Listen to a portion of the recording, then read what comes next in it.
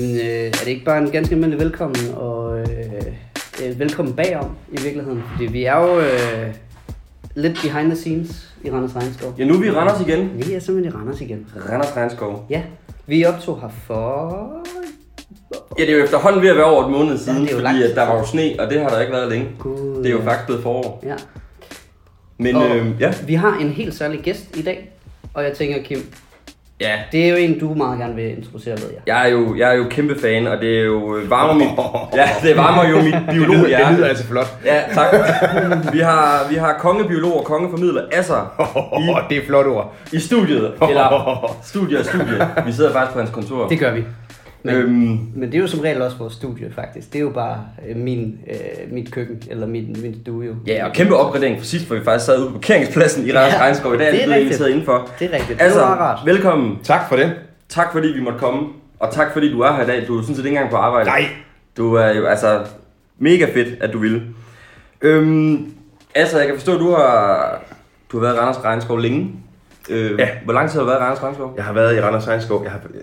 Nu skal vi til at lave matematik.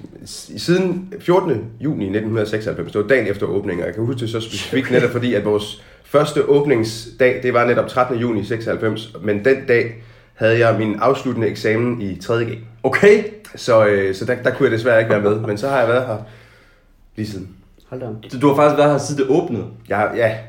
Hold da op. Jeg har kendt Henrik, som er vores direktør, siden jeg kom hjem fra Ecuador. Jeg boede dernede i forbindelse med min far er botaniker, og han var udsendt i et DANIDA-samarbejde mellem Aarhus Universitet og et universitet i Quito. Så boede vi dernede i Quito i et par år, og da vi så kom hjem i 92, ja. Der havde jeg et brændende ønske om at komme i gang med at holde nogle slanger, og så hjalp Henrik mig med at komme i gang med det. Og så har jeg ikke bevæget mig videre i livet. Så har du bare været med til at udvikle ja. Regnskoven, som det er i dag.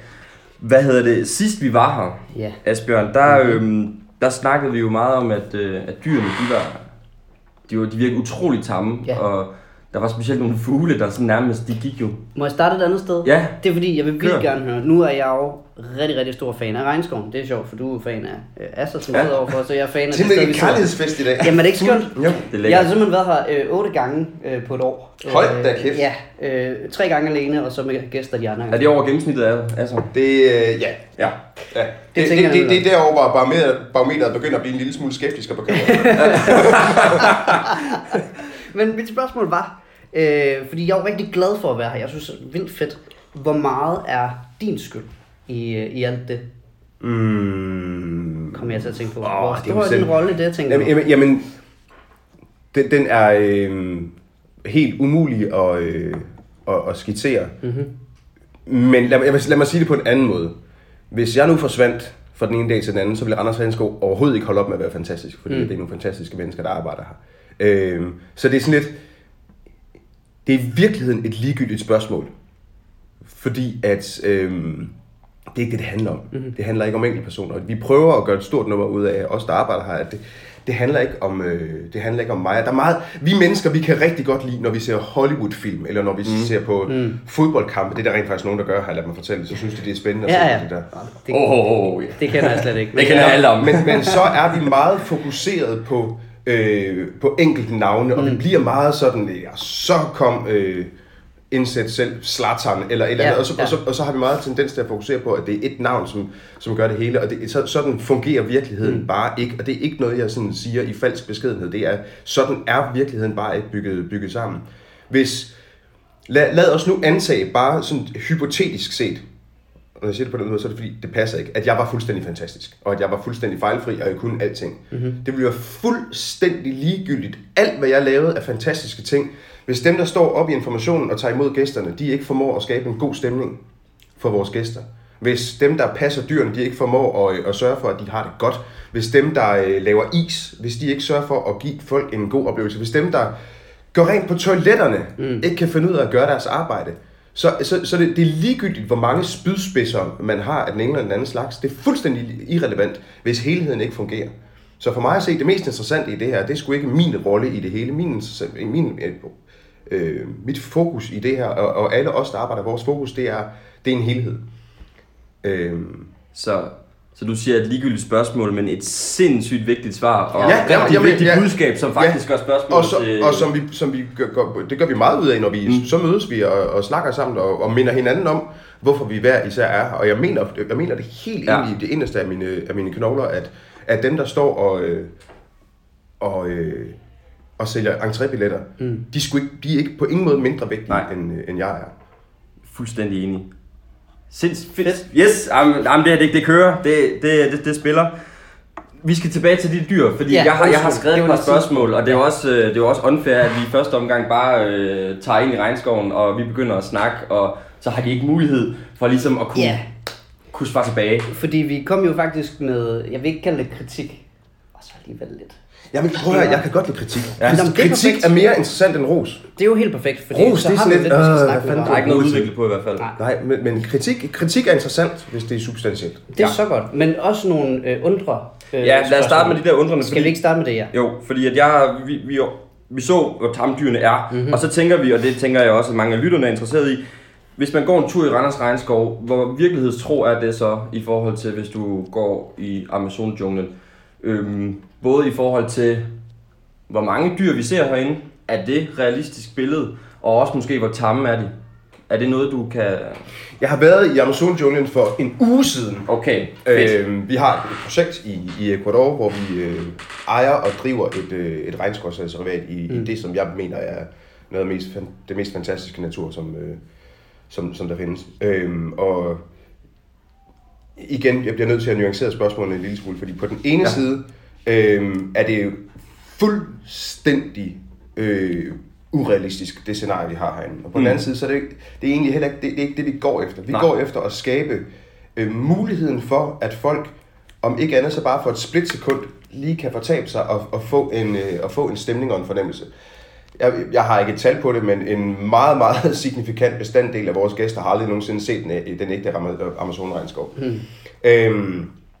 Tætheden af dyr er fuldstændig unaturlig herinde. Ja, naturligvis er den. Yes. Fuldstændig. Ja. Altså, alting er fuldstændig unaturligt. Tamheden er i den grad, at dyrene er tamme, eller jeg kan bedre lige at bruge et andet ord. Menneskevandte. Er fuldstændig unaturligt. Ja. Det du siger, det er, så man vil ikke kunne tage nogle af de her dyr og sætte dem ud? Jo. Okay. Jo, de vil så blive et. Ja. Nej, det er sgu ikke engang helt sikkert. Hvis du går rundt i regnskoven i Ecuador, som sagt, der hvor jeg lige bare for en uge siden, der ser du ikke jaguar. Jeg har været i Ecuador rigtig mange gange. Jeg har stadig til gode at se en jaguar. Jeg har været i Ecuador rigtig, rigtig mange gange, og på det her besøg her, så jeg for første gang en tapir. Tapiren. Dyrene er der. Tætheden af dyr er naturligvis, det er jo et relativt lille areal, vi har at gøre med herinde. Og selvfølgelig er tætheden af dyr herinde ekstremt meget større, men udover det, så sker der altså det, at når du går rundt i regnskoven, så de der dyr der, sådan, det er ikke sådan en panikflygtning, men det er sådan, de er super opmærksomme på deres omgivelser. Det skal de være, ellers så bliver de et i det store evolutionære løb. Og så snart de hører et eller andet, som lyder lidt uvant, så i stedet for at tænke, super, det tjekker jeg lige ud, så tænker de, jeg fortrækker lige herover. Det kan ikke rigtig betale sig at være alt for nysgerrig for langt de fleste af de her dyr her. Så når dyrene herinde er det, som I kalder for tamme, så er det i høj grad et resultat af, at de ser mennesker hver dag. Det er et resultat af, at vi er interesseret i, at de er ikke tamme. Vi vil ikke have, at vores gæster rører ved dyrene. Nej. Det er sådan, folk må ikke røre ved dyrene herinde. Og vi er ikke interesseret i det. Gør folk det? Selvfølgelig sker det en gang imellem. Ja. Og vi prøver at undgå at blive alt for meget store sorte bussemænd. Men en vigtig del af vores rolle her i tilværelsen, det er at give mulighed for, at folk de kan komme tæt på, men det er samtidig bygget på den præmis, at de dyr, som vi har i vores varetægt, dem skal vi behandle med størst mulig respekt. Ja. Er der nogensinde nogle dyr, der er gået til angreb, eller måske ikke engang så meget, men kampolage? Ja.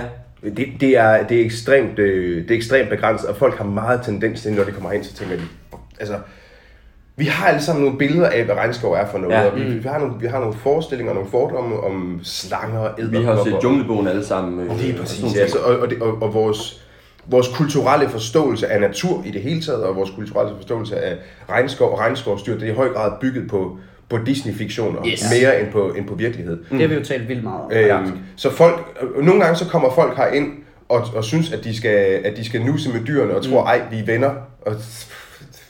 Og det er klart, hvis folk de rører ved dyrene herinde, så er der nogle af dyrene, de kan godt blive frustreret, så kan de bide fra sig på et tidspunkt. Ja. Der er også nogle af dyrene, vi har haft en saki-abe, som har været meget balstyrisk, og synes, at den skal hoppe hen og lige lande på folks skuldre, og så hoppe videre. Det hører til sjældenhederne, men selvfølgelig er det uundgåeligt, at det kommer til at ske en gang imellem. Cool. Du kan se, du har skrevet noget, Asbjørn. Nu nævner du bare det her naturreservat, I har. Og det tror jeg, der er rigtig mange, der ikke er klar over, at det er noget, I og det er sgu en skam. Jamen, det er det. Har du ikke lyst til at fortælle lidt om, jo, det vil jeg fortælle gerne.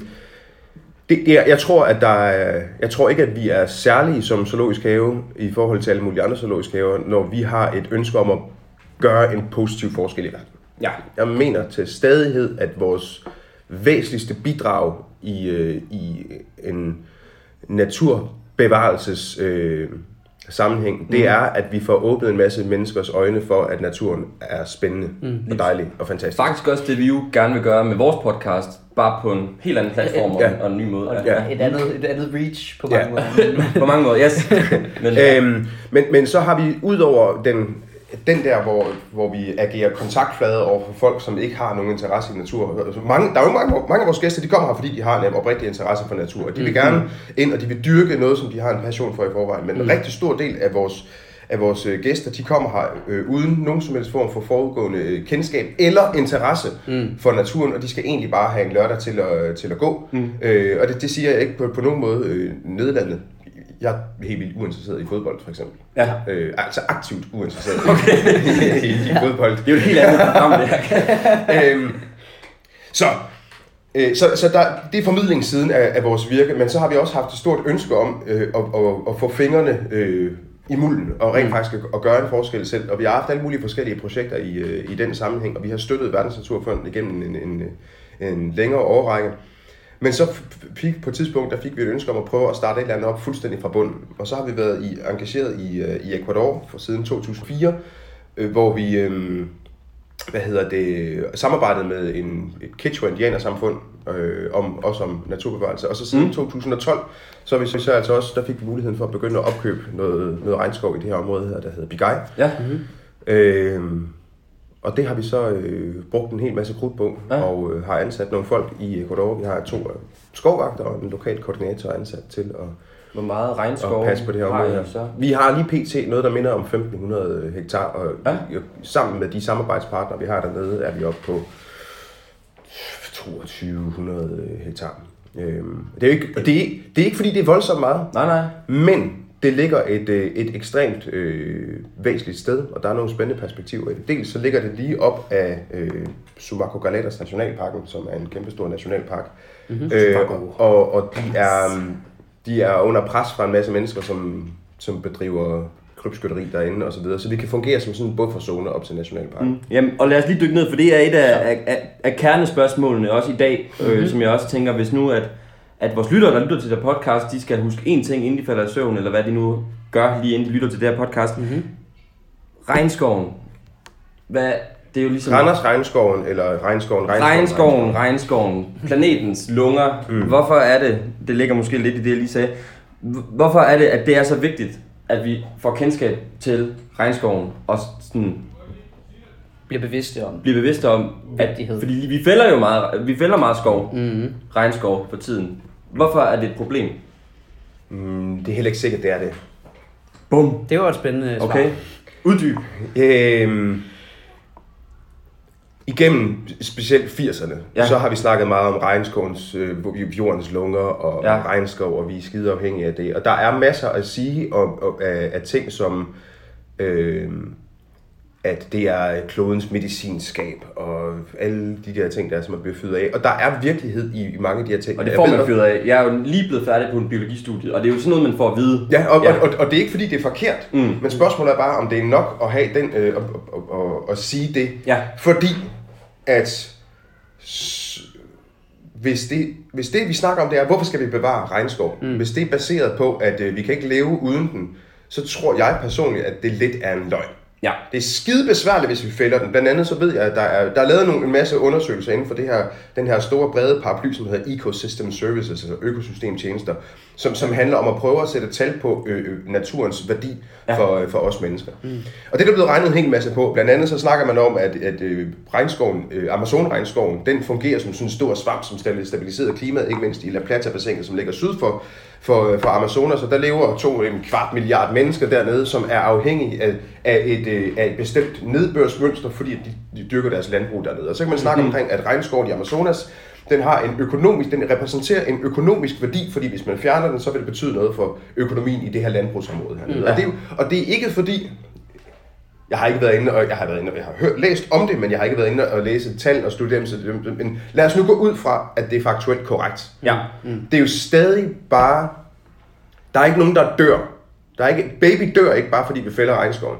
Det er der, hvor regnskovens lunger-tematikken er lidt forkert. Det er sådan, så kan vi ikke trække vejret. Og helt oprigtigt talt, det er jo en fuldstændig fundamental diskussion omkring, hvad skal vi med ulven i Danmark? Kan vi overleve uden ulven?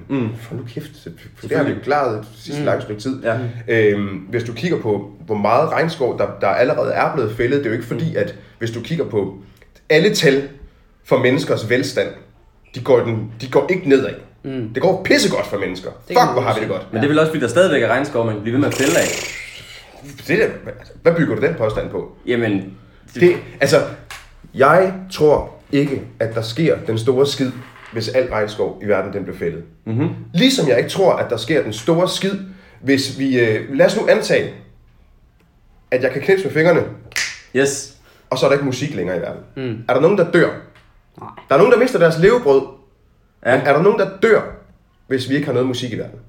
Altså ikke umiddelbart. Nej, vel? Hvad med fodbold? Nu bliver det kontroversielt. Ja, nu er der mange, der... Hvad med Mona Lisa? Ja. Der sker ikke en fucking skid, hvis der er nogen, der går hen og lige sprøjter noget tændvæske hen over Mona Lisa og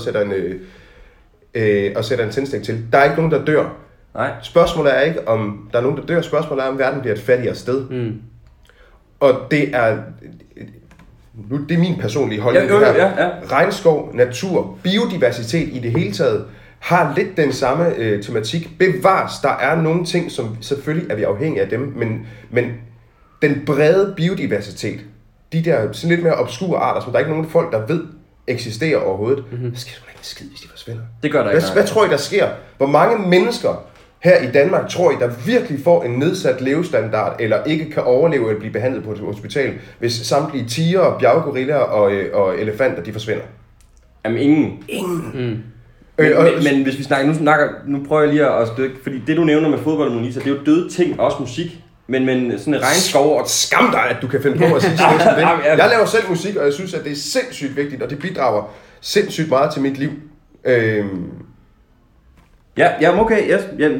Jeg tænker bare, at der er også mange, der siger det der med, at så, og det gør ikke noget, fordi vi planter rigtig meget træ, og Danmark også de sidste 200-300 år, der er jo kommet meget mere skov, end der har været, fordi vi planter. Men der er vel også noget om, at regnskovens træer kan bidrage til meget mere ilt og optager meget mere CO2 også. Det er jo også en anden historie med. At... I sådan et klimakssamfund som en regnskov, der tror jeg sgu ikke på, at det regnestykke der... Det kan være, at der er nogle folk, der har regnet på det her. Det er jeg helt sikker på, at der har. Men noget af det, der er spændende og specielt ved en regnskov, det er jo, at specielt sådan en rigtig moden regnskov, det er, at der er ikke kun træer i en regnskov. Der er et helvedes mylder af små organismer, som alle sammen forbruger den der skide ilt.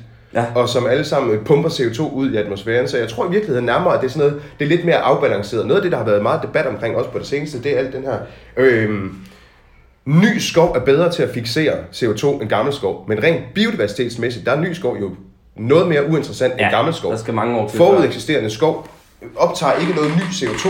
Til gengæld giver den leveplads til en forfærdelig masse små, fuldstændig unyttige organismer. Ja.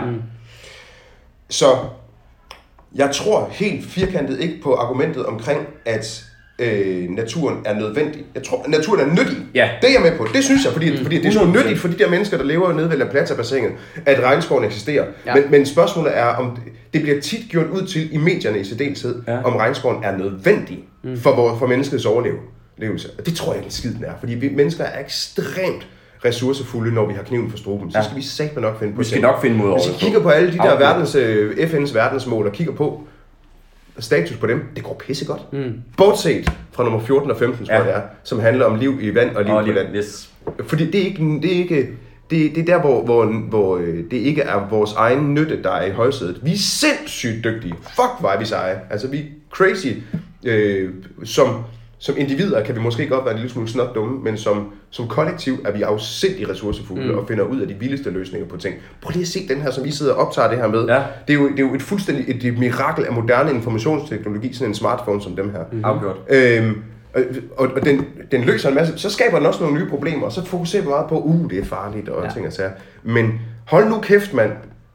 Prøv at tænke på, hvor meget der er sket i løbet af de sidste 20 år inden for den her verden her. Prøv at tænke på, hvor meget der kan ske i løbet af de næste 20. Kunstig intelligens, som løser en masse problemer, og som kan gå ind og overrule alle vores biologiske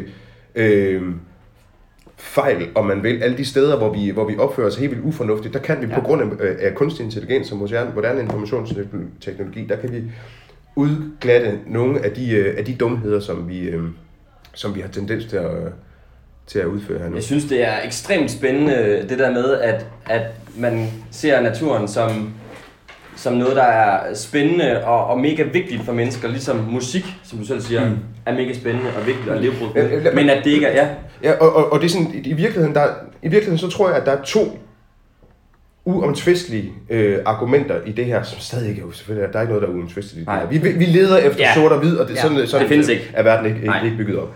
Der er et nytte argument i forhold til, at vi kan, at det her, det er økosystemtjenester. Vi tjener nogle penge på regnskoven, natur i det hele taget. Så er der det der med, at vi kan studere regnskoven, og så kan vi, det er medicinskabsting, og så kan vi blive klogere på at finde løsninger, der er bedre og ting og sager. Ja. Og så er der et æstetisk argument, som er, tænk hvor ville verden være fattig, hvis vi fjernede alt musik, Mona Lisa. Og så er der faktisk også et fjerde argument, som er lidt et andet, og det er ikke alle folk, der vil købe det argument, og det er der, hvor det her med, jamen det er jo levende ting. Ja. Spørgsmålet om, vi har en etisk forpligtelse til at give plads til andet end os selv. Det mener jeg personligt, det er et holdningsspørgsmål. Yes, men jeg synes helt ærligt, vi er nogle fucking dumme røvhuller, hvis vi postulerer, at vi er vigtigere end alle de andre organismer, og derfor så er det altid os, der kommer først. Principielt, hvis igen, jeg knipser med fingrene, og nu dør du. Verden bliver ikke et fattigere sted af den grund. Men der er nogle folk i din nære omgangskreds, som vil lægge mærke til, at der er sket noget, men so what? Men kan det etisk forsvares, at jeg udsletter dig fra jordens overflade? Nej, det ville være svært at argumentere for, medmindre man har sådan en holdning til tilværelsen, at alt er ligegyldigt. Og det er der også nogen, som på så siger, men i det store kosmiske sammenhæng, der er vi bare et lille støvfnug, der flyver gennem universet. Og det er sådan, det kan jeg helt ærligt ikke bruge til en skid, fordi at, hvor stopper det så? Så er der ingenting, der betyder noget. Det er jo faktisk fuldstændig det scenarie, der sker i Infinity War, hvor Thanos han knipser med fingrene, og så forsvinder halvdelen. Altså etisk, der kan det jo ikke forsvares. Men i hvert fald, hvad siger du? Infinity War, Marvel. Yeah. Det er kunst. Jeg er meget gammel. Okay. Jeg er meget gammel. Jeg har set Iron Man. Den var fed. Det er jo mit yndlingssuperhelt. Han er god. Også lidt arrogant på en fed måde. Det kan jeg meget godt lide. Jamen, vi kan godt lide sådan nogle anti-helte. Ja, det er rigtig lækkert. Men må jeg lige spørge noget, fordi nu nævner du her, at det sidste argument, du havde her, ikke? Det etiske. Hvis nu vi over en årrække kommer til at udrydde, altså når vi over den kommende årrække kommer til at har udryddet 90% af alle de dyr, vi kender i dag, for eksempel. Er det så fordi, at det er den stærkeste, der overlever, eller er det fordi, vi er nogle dumme svin? Altså, kan man ikke argumentere for... Det er jo det samme. Men hvorfor er det? Løven er jo et eller andet sted så dumt svin, når den... Ja. Jamen, i det hele taget, igen...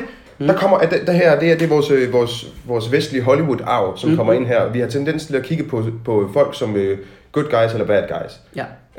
Infinity War eller Iron Man. Der er nogle bad guys i dag, og de er onde, og det er helt vildt nemt at forholde sig til, at de er onde, men virkeligheden Der er i virkeligheden, hvad fanden er det der ond og dårligt? For en antilope, der er løven verdens ondeste røvhul. For kyllinger i et dansk produktionsanlæg, der vil mennesker nok være betragtet som verdens ondeste røvhuller. Hvis du er en gulerod, så kaninerne. Og så videre. Så vi har meget tendens til at skære ting ud altså på den forkerte brudflade. God og ond. Det, jeg synes, der er mere interessant, det er at kigge på dynamikker i et system, og kigge på folk, der begår kriminalitet herhjemme i Danmark, eller rundt omkring i verden. Er det fordi, at de er basalt set nogle onde røvhuller, eller er det fordi, at de faktisk er ude at skide? Folk, der fælder regnskov, er det fordi, at de er nogle onde røvhuller, som ikke ved en skid, eller er det fordi, de faktisk er ude at skide? Jeg har været på første hold med mange af dem, som fælder regnskoven derude. Vi snakkede jo netop om lemuren. I har mange lemurer og på Madagaskar. Det er jo det, vi ser nu, at regnskoven forsvinder, fordi at de er i vækst, ligesom vi var for nogle 100 år siden. Ja, selvfølgelig. Prøv at se på det. Jeg har lige været i Ecuador, og de flyver ind over, lander i Billund, og flyver ind over det danske landskab, efter de har fløjet hen over det ecuadorianske landskab, hvor jeg flyver ud i regnskoven, hvor der bare er regnskov så langt øjet rækker. Og så kommer man herned, og så er der det der collage af små patches, hvor vi har fjernet naturen for at gøre plads til noget nyttetænkning. Ja. Og det har vi været skidedygtige til. Og hvis man synes, at det er godt og rigtigt, så er det et super smukt syn at flyve ind over Danmark. Men hvis man synes, at natur er vigtigt, så kan man godt få en lille smule ondt i mave- og røvregion af at flyve ind over det der landskab. Ja. Er vi onde? Spiser I mad? Ja. Spiser I kød? Ja. Kylling? Gris? Ko? Lidt. Næsten ikke.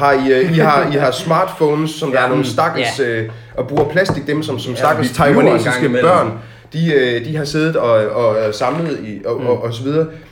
Betragter I jer selv som onde mennesker? Nej. Det kommer lidt an på dagen, men som oftest ikke. Nej, vel? Nej. Og de mennesker, som fører motorsaven ude i regnskoven, eller som skyder en elefant for at høste stødtænderne, vil jeg vædde min hat på, de betragter ikke sig selv som onde mennesker. De betragter sig selv som folk, der har nogle behov, som de bliver nødt til at ty til voldsomme midler for at få opfyldt. Og det betyder ikke, at de er... I virkeligheden, så vil jeg næsten gå så langt som til at postulere, hvis vi endelig skal komme med fordømmelser, så alle os, der faktisk har vores potentiale, er der nogen af jer, der nogensinde har prøvet en uge i træk og gå sulten i seng, fordi at I faktisk ikke vidste, om I kunne få mad dagen efter? Nej, vel? Nej. Det har jeg sgu heller ikke. Vi lever i en æggeblomme. Vi har det krafthelvede. Må man bande på jeres podcast? Ja, det skal du bare det må man rigtig gerne. Vi lever fucking for pulen med i en æggeblomme af sådan vatindpakket vellevnet. De mennesker dernede, de er ude at skide. Vi er ikke ude at skide. Vi er bare pisseirriterede over det, hvis vi skal vente 5 sekunder på, at en YouTube-reklame er færdig, så vi kan kigge på katte. Jamen det vi er sure over, det er offentlig transport og PostNord og sådan nogle ting der. Det er også irriterende. Det må man så også, altså objektivt set er det også virkelig træls. Nej, lige der bliver nødt til at være enig med. Jamen jeg er egentlig faktisk også enig. Dårligt eksempel. Nej. Men de der mennesker dernede, de står rent faktisk i den der situation der, hvor de ikke er sikre på, om de kan skaffe mad til deres børn som en måned. Og jeg kan fucking love dig, jeg tror godt, jeg kan påstå over for mig selv, jeg er i den øvre ende af graden af kærlighed, som man har til natur. Jeg kan rigtig godt lide natur. Ja. Men jeg kan godt love jer, jeg har 2 børn derhjemme. Og hvis mit valg stod mellem at udrydde 100 bjerggorillaer eller mine 2 børn, så vil jeg ikke engang skulle tænke over det. Det er ikke en beslutning, der er værd at tænke over. Nej. Og det er lidt karikeret set, den situation, de der mennesker der, de står overfor, det er ikke at gunpoint, det foregår det her, men det er sådan et, fuck man, du kan løse nogle mange problemer for dig selv. Hvis du skyder et næsehorn, saver hornet af, og sælger det til det kinesiske marked, så er du kraftedeme med flyvende i lang nok tid, så har du penge og ressourcer til at skaffe mad til dit afkom det næste lange stykke tid. Ja. Det vil jeg også gøre. Og jeg betragter ikke mig selv som et ondt røvhul. Så hvis vi er interesseret i at gøre en forskel naturbevarelsesmæssigt, så skal vi lade være med at kigge på verden i de her dikotomier, hvor folk enten er onde eller de er gode. eller hvor en løve er god eller ond, eller en krybskytte er god eller ond, eller en politiker er god eller ond. Vi skal kigge på dynamikker. Ligesom når vi studerer evolution og kigger på, hvordan økosystemer de udvikler sig. Vi skal kigge på, hvad der sker. Ja. Hold kæft, mand. Jeg bliver sådan helt, jeg kan mærke, jeg får bare lyst til at gå og gøre alt muligt. Jeg synes, så mange fede ting. Jamen, jeg er så enig med dig. Jeg synes, det er så fedt. Der sker det, at vores snak her har faktisk været et stort sidespor. Og rent tidsmæssigt så lad os komme tilbage på sporet. Bagkanten, så jeg tænker, vi måske skal tilbage til de spor. Min kollega fortalte mig, at I havde nogle ankepunkter omkring vores skiltning. Ja, lad os lige tage den kort. Som egentlig er en meget fin forlængelse af den her snak her. Ja. Vil du ikke præsentere problemstillingen, skulle jeg sige? Egentlig, det som jeg anfægter, det er, at når man går i jeres regnskov, så er det ikke så klassisk som andre zoologiske haver, hvor der er et bur, og så er der en info. Så man skal sådan lidt rundt, og der har I egentlig gjort det meget fint med lige så samle mange steder. Tavlerne, infotavlerne der. Der er 2 ting, jeg gerne vil svare på, og vi kører dem lige kort, fordi jeg har også nogle meget spændende spørgsmål omkring par dyr. Ja. Den ene, det er udbredelsessted. Kan det passe, at I ikke har sådan et kort over udbredelsessted? Og det synes jeg personligt er fedt. Det er jo ikke fordi, at man skal gøre det. Men er der nogle tanker omkring... Er det en bevidst? Lad mig fortælle lidt omkring... Lad mig lige sige først, for eksempel Asian-kuplen. Det er jo et kæmpe stort, og Australien er også med derunder. Er det misvisende? Det tænker jeg jo lidt for nogen, der måske... Okay, dingoen... I har ikke dingoen, men dingoen, australsk dyr... Er den i resten af Asien? Den lever i Asien. Ja.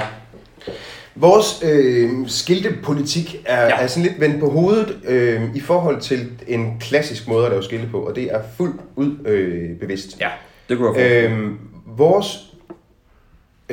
tilgang til formidlingen i Randers Regnskov handler ikke om, at vi er her for at udbrede information.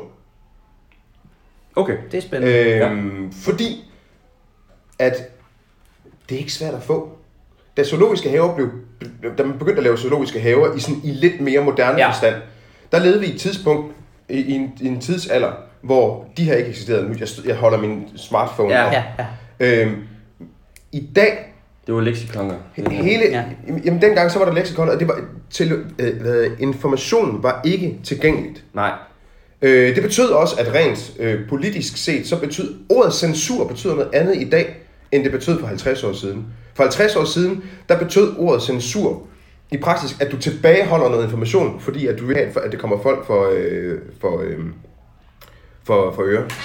Det er din parkering udløber kl. 11. Der kommer lige en reminder op på din telefon. Det er simpelthen, og det er fordi, vi har en deadline på 11, og vi har jo betalt for parkeringen den her gang. Det gode er jo, sidst der glemte vi simpelthen at betale, men det fik ikke bøde, så der snød vi lige nogen. Men jeg kan simpelthen forlænge den, hvis det er. Anyways. I forhold til censur. Censur i dag er jo noget andet. Censur består ikke i at tilbageholde information, fordi det kan du i praksis ikke. Nej. Så prøver folk på det, og så kommer informationerne frem alligevel, og vi har whistleblower og ting og sager. Du kan ikke tilbageholde information. Det du så til gengæld kan gøre, som politikerne benytter sig af i stort omfang, som firmaer, som er ude i shitstorme, de også benytter sig af, det er, du kan drukne informationer i andre informationer. Der er en overflod af informationer, og det handler om, så det der er ligesom er vores fokus i det her, det er ikke at udbrede information. Nej. For alle folk har adgang til uendelige mængder af information. Og men det gør de jo ikke. Nej. Medmindre de har en interesse. Så vores mål, det er at plante et kim til, at der kan vokse en naturinteresse op. Så det vil sige, at det er begejstringen, der kommer før informationen. Informationen den er der. Den er derude. Den er der. Alle folk har rendt rundt med en smartphone i lommen, og de kan læse om, hvor lever dingoen henne, hvis de vil det. Så I planter frøet af nysgerrighed? Vi planter et begejstringsfrø hos folk, og håber, at det vokser sig op til at blive et stort, altoverskyggende træ i deres tilværelse og alle mulige andre billedsprogsmetaforer. Og det betyder, at den måde, vi laver skilte på, det handler ikke om at videregive information. Det vil sige, at vores skilte er ikke et leksikon.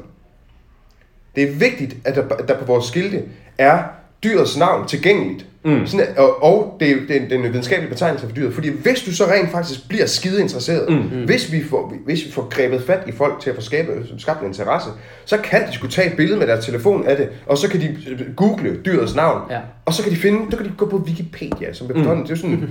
Der er sgu mange informationer på Wikipedia, og langt de fleste af de informationer er den type, som ikke er politisk ladet. Dem kan man godt være sådan rimelig stole på, i hvert fald i lige så høj grad, som du kan stole på et traditionelt. Så det er også derfor, at der står nødknækkeren for eksempel med store, og så kommer... fordi det handler om at prøve at få skabt noget nysgerrighed, få skabt noget begejstring først. Folk, hvis vi får... Det er ligegyldigt, hvor mange informationer vi poster i hovedet på folk, hvis de er ligeglade med dem. Fordi så ryger det lige ud af det andet øre. Vi bliver hver dag...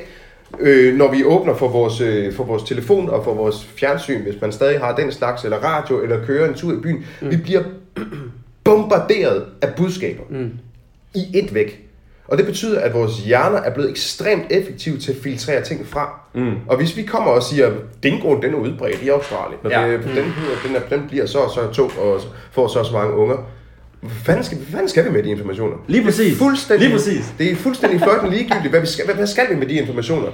Vi skal kun noget med dem, hvis de begejstrer os. Det var det, jeg sagde i første afsnit. Der kan man lige gå tilbage først. Ja, det var lige præcis det. Er der et internt battle her? Nej, det var sådan et af mine koncepter, der gik ind i det her. Det var netop, at når man er ude rundt omkring og hører om dyr, så kommer der en eller anden gammel professor og siger, og sådan, også inden for biologiverdenen og naturvejledere, sådan, de kan hurtigt blive meget nørdet og meget niche, så man mister... Det skal det skulle også være inden for universitetsverdenen. For universitetsverdenen det er fuldstændig andet. Det er et sted, hvor folk, hvis på et biologistudie for eksempel, det er et sted, hvor folk med sindssyg interesse for biologi er gået hen med den præmis, nu skal jeg sætte med lære noget omkring, hvordan verden inden for det her felt her rent faktisk ser ud. Men problemet, så det skal være noget andet, men vi er noget andet i Randers Science School. Og det er nemlig problemet også, for der er mange inde på universitetet, når de så træder ud i virkeligheden og skal til at udbrede en viden og en nysgerrighed omkring det her emne, som er så vigtigt og utilgængeligt for rigtig mange mennesker, så får de ikke den der undervisning og formidlingsmæssige del med sig, så de har svært ved at... Altså, jeg er faktisk ikke fuldstændig enig med dig. Dem, som jeg har stiftet bekendtskab med på biologi, synes jeg der er nogle pissedygtige formidlere imellem. Det er bare en anden type formidling, de laver. Og uanset hvad, når du træder fra et forum til et andet, så selvfølgelig skal du selv tage stilling til, hvordan du formulerer dig. Så jeg synes sgu, de er gode. Jeg synes, der er langt imellem de der professorer der, som passer til Disney-fiktionen, hvor vi har en tør mand i en tør kittel, som de eksisterer bevares. Ja, det gør de. Men jeg synes faktisk, der er langt imellem dem. Ja. Men altså sindssygt spændende. Vi skal haste videre. Vi fik sindssygt godt svar på det med infoskiltene. Det giver mening nu. Vi forlænger lige vores parkering. Vi har talt lidt om, jeg har prøvet den der app der, du kan altid bare stoppe parkeringen. Ja, den er skidesmart. Den er mega smart. Og vi har tænkt, at vi skal have sådan en insektplatte, når vi er færdige, så det er jo lige... nej, det var slet ikke meningen. Ja, den skal vi tage. Så kan vi lige tage, den optager stadig i gang. Jo, konge. Kør. Jeg har lige 2 dyr, vi lige hurtigt skal vende, som vi også snakkede om lidt sidst. Det første er dogndyret. Det har jeg jo hørt er et rigtig kedeligt dyr at have rent formidlingsmæssigt, fordi det bare hænger. Hvad er fedt ved dogndyret? Hvorfor er det godt at have? Hvad er historien? Det vigtige budskab omkring dogndyret, hvis der er noget. Hvorfor har I dogndyret? Jamen dogndyret, igen, jeg ved godt, jeg bliver pisseirriteret, fordi jeg ikke svarer på jeres spørgsmål og stiller nye spørgsmål i stedet. Ja, for mig at se, der er det ikke... Dogndyret er ikke på den måde mere eller mindre interessant end en guppy. De alle sammen er jo bare fortællinger om forskellige måder at klare livets udfordringer på. Så for os, så først og fremmest, dogndyret er et crazy spændende dyr. Ja. Crazy sejt dyr. Ja. Og det gør sgu ikke noget, at det hænger stille, fordi det er en del af dens fortælling. Ja. De bevæger sig rent faktisk rundt mere, end folk de tror. Ja. Men det er jo en del af dens fortælling, at den ligger stille, eller at den hænger og ikke bevæger sig ret meget. For så kan vi snakke om stofskifte og ting og sager. Vores formidlingsstrategi, udover de her skille, som vi har snakket om, så har vi gør helt meget brug af levende formidlere. Mennesker, altså kød og blod, ikke sådan nogen, der er lavet af telefoner, men mennesker af kød og blod, som går rundt og sluder med vores gæster. Og som kan sige, hey, har du egentlig set det her dogndyr, der hænger herinde? Ja. Nogle gange så kan de være svære at se, og det er en ulempe ved dyret, men så har vi heldigvis nogle skide dejlige og dygtige guider, som kan gå hen og prikke vores gæster på skuldrene, uden at forskrække dem for meget, og så sige, jeg har lige set et dovendyr, væg med hen og se, fordi det er faktisk ret fantastisk. Ja. Og så kan det kan blive en begejstringsskabende erkendelse i sig selv, at dovendyret faktisk er svært at se. Fordi det er en del af pointen. Ja. De er velkamuflerede, og de bevæger sig ikke ret meget. Det er en del af deres evolutionære strategi. Men de er ikke mere vigtige end en guppy eller en bænkebider. Det er jo det, der er fantastisk ved naturen. Det er, at alle de organismer, som findes på jorden i dag, de er en evolutionær succes. Ja. Ellers ville de ikke være den dag. Præcis. Så er der sådan nogle åndssvage nogen som dronten, som er uddød. Men de har jo været en evolutionær succes i en lang periode. Ja. Og fuldstændig på samme måde som dinosaurerne var en evolutionær succes, meget større end hvad vi kan postulere omkring os selv endnu. Og så forsvandt på et tidspunkt. Så er det jo også sådan med de fleste organismer, der er her på jorden. Vi kommer også til at forsvinde på et eller andet tidspunkt. Perfekt. Det sidste, det er jeg sorte jaguar. Jeg har jo fået at vide alt fra, at panderen, det er et fabeldyr på linje med enhjørningen, som kun findes i junglebogen, Bagheera. Og så har jeg også fået at vide, at panderen, det er en art, der kan tilsidesættes fuldstændig ligesom en løve og en tiger. Der er mange, der tror... En panda er ikke en art, det er et begreb. Yes. Og det er egentlig bare et melanistisk individ af et kattedyr inden for den slægt, der hedder Panthera. Panthera. Så det vil sige, at principielt, hvis du får en... Panthera, hvad er det for nogle... Panthera, det er de store kattedyr. Ja, løver, tiger og jaguar. Yes. Så hvis du finder et melanistisk individ af en leopard, så er det en panda. Okay. Og det er dem fra junglebogen. Der er jo også leoparder i Indien og så videre. Er det ikke Indien, hvor går junglebogen? Det tror jeg. Og så er en sort, et melanistisk individ af... Når du siger melanistisk individ... Det betyder, at der er alt for meget sort pigment. Og det er jo det er en mutation. Det er jo ligesom albino. Fuldstændig, ja. Yes. Fuldstændig, ja. Men hvor... Men med større overlevelsesrate. Man siger, at omkring 6% af jaguarer i naturen, de er melanistiske. Okay. Så det er panter. Så det er ikke en art, det er et begreb. Det er et begreb om en sort, stor kat inden for de store katdyr. Ja, yes. Præcis, ja. Okay. Så det var det. Opklaret. Jamen, der er sgu mange, der er sådan ikke... Jeg har virkelig fået sådan 10 forskellige historier at vide. Også af folk, der sådan på universitetsverdenen studerer, og så hører man lidt det ene og det andet. Fedt endelig for at vide. Også lidt sjovt, at det er en ret stor overlevelsesrate for den mutation. Ja, men det der er jo, det er, mutationer er jo ikke noget slemt. Ej, det er jo mutationer er jo lidt det der ja. motoren for evolution. Ja. Langt de fleste mutationer, de ender med at betyde, at et individ aldrig nogensinde bliver født, fordi at så virker genetisk motor ikke, eller hvad jeg tænker sig. Så er der nogle mutationer, som for eksempel en albinisme, som overordnet set ikke er gavnlig i forhold til et individs overlevelse. En tiger nyder godt af sine striber, fordi det giver den god camouflage, så den kan snige sig ind på sit bytte. Hvis den er neonfarvet, så er det sværere for den at skaffe sig noget at spise. Og det betyder ikke, at det er umuligt at få noget at spise. Altså rent biologisk, der fungerer en albino ikke mindre godt, men risikoen for at falde fra er bare ret stort. Ja. Mens et melanistisk individ, som er sort, der er ikke lige så store ulemper ved det. Tydeligvis, når vi har en bestandsstørrelse, eller en populationsprocentdel på kun 6, så er der en større fordel forbundet med at være plettet. Men man bliver ikke sorteret fra, bare fordi man er sort. Det kan være bare, der er en lidt mindre overlevelsesrate. Det kan jo være grund til, at det kan være, at den fungerer fint nok, men at fordi den er sjælden, så er den mere attraktiv i forhold til krybskytteri måske. Det tør jeg ikke sige. Jeg tror sgu, at de fleste, hvis der er en eller anden oliemilliardær, som gerne vil have et ægte jaguarskin liggende på sit gulv eller på sin væg, så skal det nok være med pletter under alle omstændigheder. Ja, okay. Så det tør jeg ikke at sige. I forhold til tid, tror jeg, vi er ved at være der. Har du noget sidste, du lige vil ud med? Altså, jeg har ikke flere spørgsmål, vi har været igennem det vigtigste. Men du skal sætte dig ned og så se Infinity War. Fordi, jo, men jeg troede det var en reference, da du lavede den der. Du har ikke set den. Nej, jeg har ikke set Infinity War. Det er fuldstændig det plottet er, og du... Jamen, er det ikke bare sådan noget CGI under 9, hvor de bare, nu skal I se, hvad vi kan med computere? Jo, men det er netop faktisk ikke det er en antihelt, fordi at han du får sympati. Hvem er han? Skurk, Thanos, anti-skurk. Du får sympati med skurken, fordi at han prøver at redde universet. Altså det er den klassiske med, at vi offrer en del for at redde den anden. Den skal du se.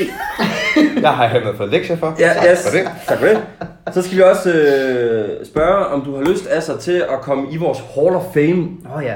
af fede formidlere. Jeg har aldrig været i Hall of Fame i noget som... Hvad betyder det? Jamen, Har I rent faktisk lavet en gang...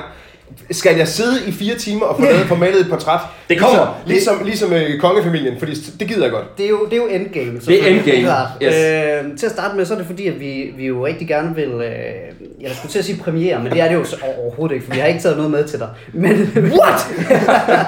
vi vil gerne hvis der ikke er en pengepræmie eller en pokal forbundet med det, så skal jeg altså virkelig gå i tænkeboks omkring. Først og fremmest skal vi have noget udstyr. Ja. Derefter, så kan det være, at vi begynder begynder et smukt buste eller et maleri eller et eller andet. Men Men vi vil rigtig gerne hædre de dygtige naturformidlere, som vi har i Danmark, fordi det er vi faktisk ret dygtige til, vil jeg våge påstå. Og du ender simpelthen med at blive den første af vores Hall of Fame. Så det skal være et kæmpe tillykke. hvis du har lyst. Ja, det er jo selvfølgelig. Koster det mig noget? Nej. Overhovedet ikke. Så det er bare sådan en ren tom hæder. Medlemskabet kan stige løbende. Kan I ikke lige sende mig en notits før kontingentet det? Jo, det kan nok. Stiger. Tak, det var fedt. Hvad hedder det? Tiden render, Ja. og jeg skal hjem og se Arsenal Tottenham, de spiller i aften. Fodbold, halløj. Fodbold, lige nøjagtigt. Så, Er det hollandske klubber, eller? Ej, okay. Det er Premier League, venner. Det er et helt andet podcast. Ja. Hvad hedder det? Jeg skal i hvert fald sige kæmpe tusind tak, Asser, fordi du havde lyst til at stille op til det her. Det er vi meget glade for. Det her program, det piker. Det piker nu. Lige nu. Det kan jeg mærke. Det bliver skide godt. Og det er jo super godt efter 2 måneder, at det er nu, at det bliver... Så det vil sige, fra nu af går det kun ned ad bakken? Ja, det kan ikke gå andre. På et eller andet tidspunkt må det gå ned ad bakken. Sådan er det jo. Det er en rutsjebane. Tak fordi du lige havde en lille times tid. Og ja, til vores lyttere. Vi høres ved. Husk at like os på Instagram, Ja. og vi skal også huske, for det glemmer vi hele tiden, at kreditere vores seje drenge, der laver vores musik til sidst. Ja, tak. Fætter Anders, J-Cap og DJ Skav, som er... DJ Skav. DJ Skav. Vi ved ikke, om DJ Skav er en udstoppet skav eller en rigtig person. Så er vi ved at bygge sådan en persona op omkring det. Det er lidt Daft Punk og så videre. Man ved ikke rigtig, hvem der gemmer sig bag masken. Jeg kender Jakob og Anders, men jeg ved ikke, hvem DJ Skav er. Men jeg forestiller mig, at de laver musik efter din smag, har jeg lyst til at sige, uden at kende... Er det Unchi? Eller? Nej. Det er ikke min smag. Nej, det er måske... helt. Det er rap, men de rapper, de formidler. De laver naturformidling. Ja, via med musik. Gør det, ikke? Det er faktisk meget fedt. Det er rigtig godt. Tusind tak fordi I lyttede med. DJ Fladorm. Det skal være det næste. DJ Flad. Jeg vil gerne, hvis jeg skulle være rapper, så skulle jeg hedde Orkidé. Og det er en reference. Ja, som et E til sidst, ligesom ham der. Ja, det er en reference til folk, der elsker hardcore dansk rap og er vilde med blomster. Ja. Det kan vi lige tænke lidt over. Meget smal målgruppe. Ja, meget smal. Det bliver fedt.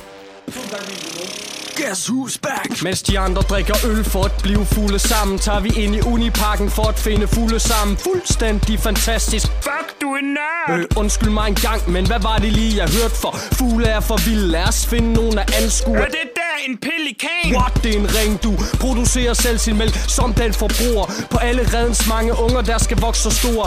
Alle som mindre danser og voldtægtsmand. Gråand, andrik, voldtægtsand. De har fået lidt forbandet ryg i mere end hvad anden sø. For hvis man kaster frø, kan det sætte gang i Anneby. Dans for mig boys, vis jeres farverige haler. Musvit med bredere bryststribe, langt flere damer. Solsorten stamper i jorden som en strategi. Det regner ord, men ikke med, så den sliver snart forbi. Kigger med min kigger, kigger med min kigger. Kigger med min kigger, kigger med min kigger. Kigger med min kigger, kigger med min kigger. Kigger med min kigger, kigger med min kigger.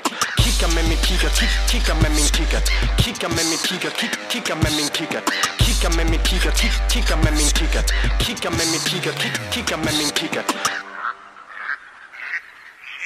Pip, pip, pip, på vej ud til kysten. Ej, helt seriøst, dreng, jeg har ikke rigtig lysten. Stop og lav en vending til en helt anden stemning. Skab en ændring, ligesom i den grimme ælling. Du er en hule for at sove som en ule i en skov. Mens jeg er frisk som en havørn ude på rov. Omringet af kraver, det er mig de flokke som. For de snedige med en højere IQ end Donald Trump og Nitolo. Er hvad mine venner kalder mig, for når jeg er ude at skyde fugle, så er det med kamera. Hey, se lige der, damn de er lækre. Hvor, er det svaner eller spætter? Venlig skå, hvad er det I tænker på? Faktisk den der hættemåge, som vi gerne vil lidt tættere på. Man må være let på to, med en kvinde lejer, så find en bajer, og lad os kigge på en fiskehajer. Kigger med min kigger, kigger med min kigger. Kigger med min kigger, kigger med min kigger. Kigger med min kigger, kigger med min kigger. Kigger med min kigger, kigger med min kigger. Kigger med min kigger, kigger med min kigger. Kigger med min kigger, kigger med min kigger. Kigger med min kigger, kigger med min kigger. Kigger med min kigger, kigger med min kigger.